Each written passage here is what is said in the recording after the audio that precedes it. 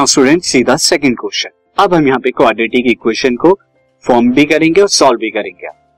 So the question is find two consecutive positive integer sum of whose square is 365। तो consecutive positive integer बताने जिनके square का सम 365 हो। Student मैं आपको इस तरह का क्वेश्चन जो है प्रीवियस क्वेश्चन में कराया है मैंने, तो हम यहाँ पे मानेंगे सबसे पहले let two consecutive positive integers. तो कंसेक्यूटिव पॉजिटिव इंटीजर्स हम ले लेंगे और वो क्या हो जाएंगे, अगर एक हमारा x होगा तो दूसरा x+1 होगा। अब अकॉर्डिंग टू क्वेश्चन जो हमें दिया हुआ है, अकॉर्डिंग टू क्वेश्चन हमसे एक आ गया कि उनके स्क्वायर का यानी फर्स्ट का स्क्वायर ये और दूसरे का स्क्वायर ये हो जाएगा। उनका जो सम है ये सम कितने के इक्वल है, ये सम 365 के इक्वल है। अब यहाँ पे हम थोड़ा सॉल्व करेंगे, ये आपका सम है, मैं यहाँ पे दिस, तो अब जरा इस सम निकालिए, ये x स्क्वायर हो जाएगा, x+1 का होल स्क्वायर क्या हो जाएगा a स्क्वायर यानी x स्क्वायर प्लस 1 का स्क्वायर यानी 1 प्लस 2 इंटू x इंटू 1 यानी कि 2x इज इक्वल टू 365। अब आप इसे क्या करेंगे, 2x स्क्वायर हो जाएगा प्लस का 2x, 365 को राइट से लेफ्ट में लेके आएंगे तो कितना हो जाएगा -365 और -365 प्लस 1 कितना हो जाएगा -364 इक्वल टू 0। यहाँ पर 2 कॉमन आ सकता है तो 2 आप कॉमन ले लीजिए। 2 जब आप कॉमन लेंगे तो 2 कॉमन लेने के बाद आपको क्या मिलेगा, x square plus x minus 182 is equal to 0। So the quadratic equation will become x square plus x minus 182 is equal to 0।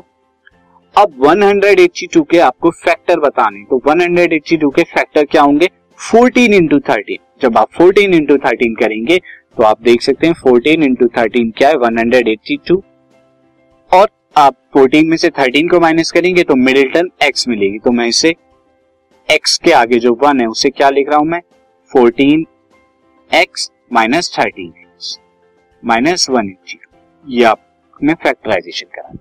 अब फर्स्ट टू टर्म से x कॉमन ले लीजिए तो आपको क्या मिलेगा, x कॉमन लेने के बाद x प्लस 14, और लास्ट टू टर्म से -13 कॉमन ले लीजिए तो आपको क्या मिलेगा, अगेन -13x में से 13 चला गया तो x एंड माइनस में 182 में से 13 चला गया तो प्लस का 14 equal to 0। This will become x plus 14। आप जब कॉमन लेंगे ये तो आपको क्या मिलेगा, x minus 13 equal to 0।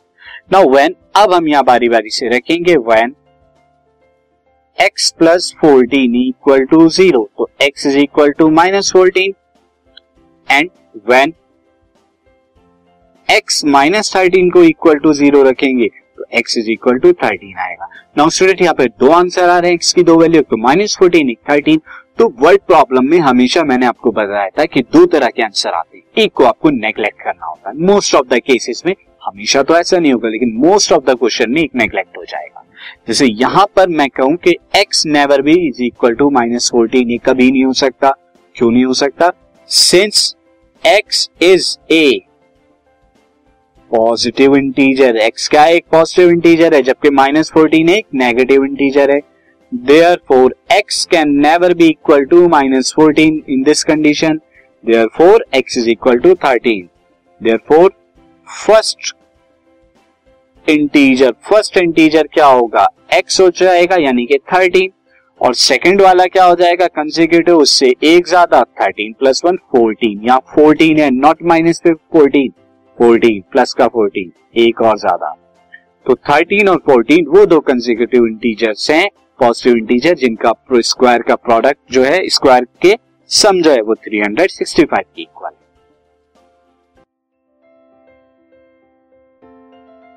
This podcast is brought to you by Hub Hopper and Shiksha अभियान।